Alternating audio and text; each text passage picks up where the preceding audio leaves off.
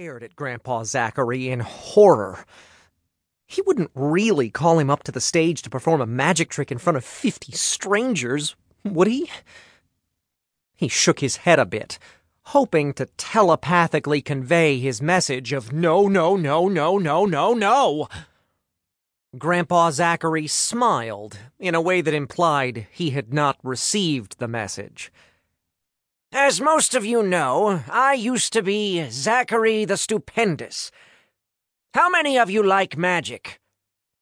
Since Grandpa Zachary had not specified the method by which the audience was supposed to answer, people in the crowd raised their hands, applauded, cheered, and/or said, "Me!" A woman standing next to Marcus folded her arms in front of her chest and scowled. "You there," said Grandpa Zachary, pointing to the woman.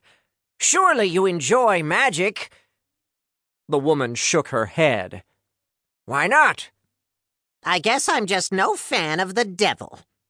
"This isn't that kind of magic. I assure you, no goats will be sacrificed here, especially since we're raising money for an animal shelter. The magic of which I speak is the art of illusion." "Oh, that's okay then," said the woman. "Ladies and gentlemen, everyone has to start somewhere.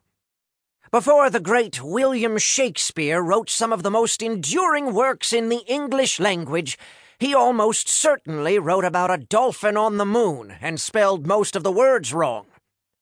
Before Alexander Graham Bell invented the telephone, he probably invented a prototype that burned your ear like a hot iron." Marcus narrowed his eyes.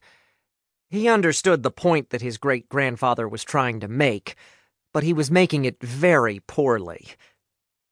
Grandpa Zachary harumphed. "I can see by the expression on a certain young man's face that my analogy is insulting instead of inspiring. So, I present to you the first ever public performance by the amazing, the astounding, the gobsmacking Marcus Million III. "No, thank you," said Marcus. "Don't be hesitant," said Grandpa Zachary. "Do you know what happens when you throw a non-swimmer into the ocean?" "They drown?" asked Marcus. "Nope. They get eaten by sharks?" someone else volunteered.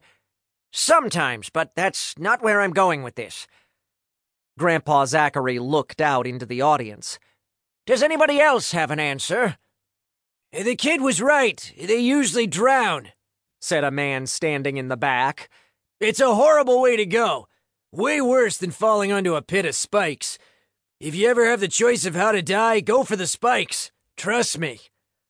"Could we hear from somebody less ghoulish?" asked Grandpa Zachary. A woman with an overflowing plate of peanut butter crackers raised her hand. "They learn to swim." "Exactly." "Until they're pulled beneath the dark surface of the water by the jaws of a shark," the man interjected. "Sure, it's nice that they learn to swim so quickly, but that doesn't do you any good without arms or legs." "Did you have a bad childhood?" Grandpa Zachary asked. The man shrugged. "There were some rough patches." Grandpa Zachary stared at him for a moment, and then returned his attention to the rest of the audience. "My point was that in order to achieve greatness, sometimes we must face our fears before we think we're ready.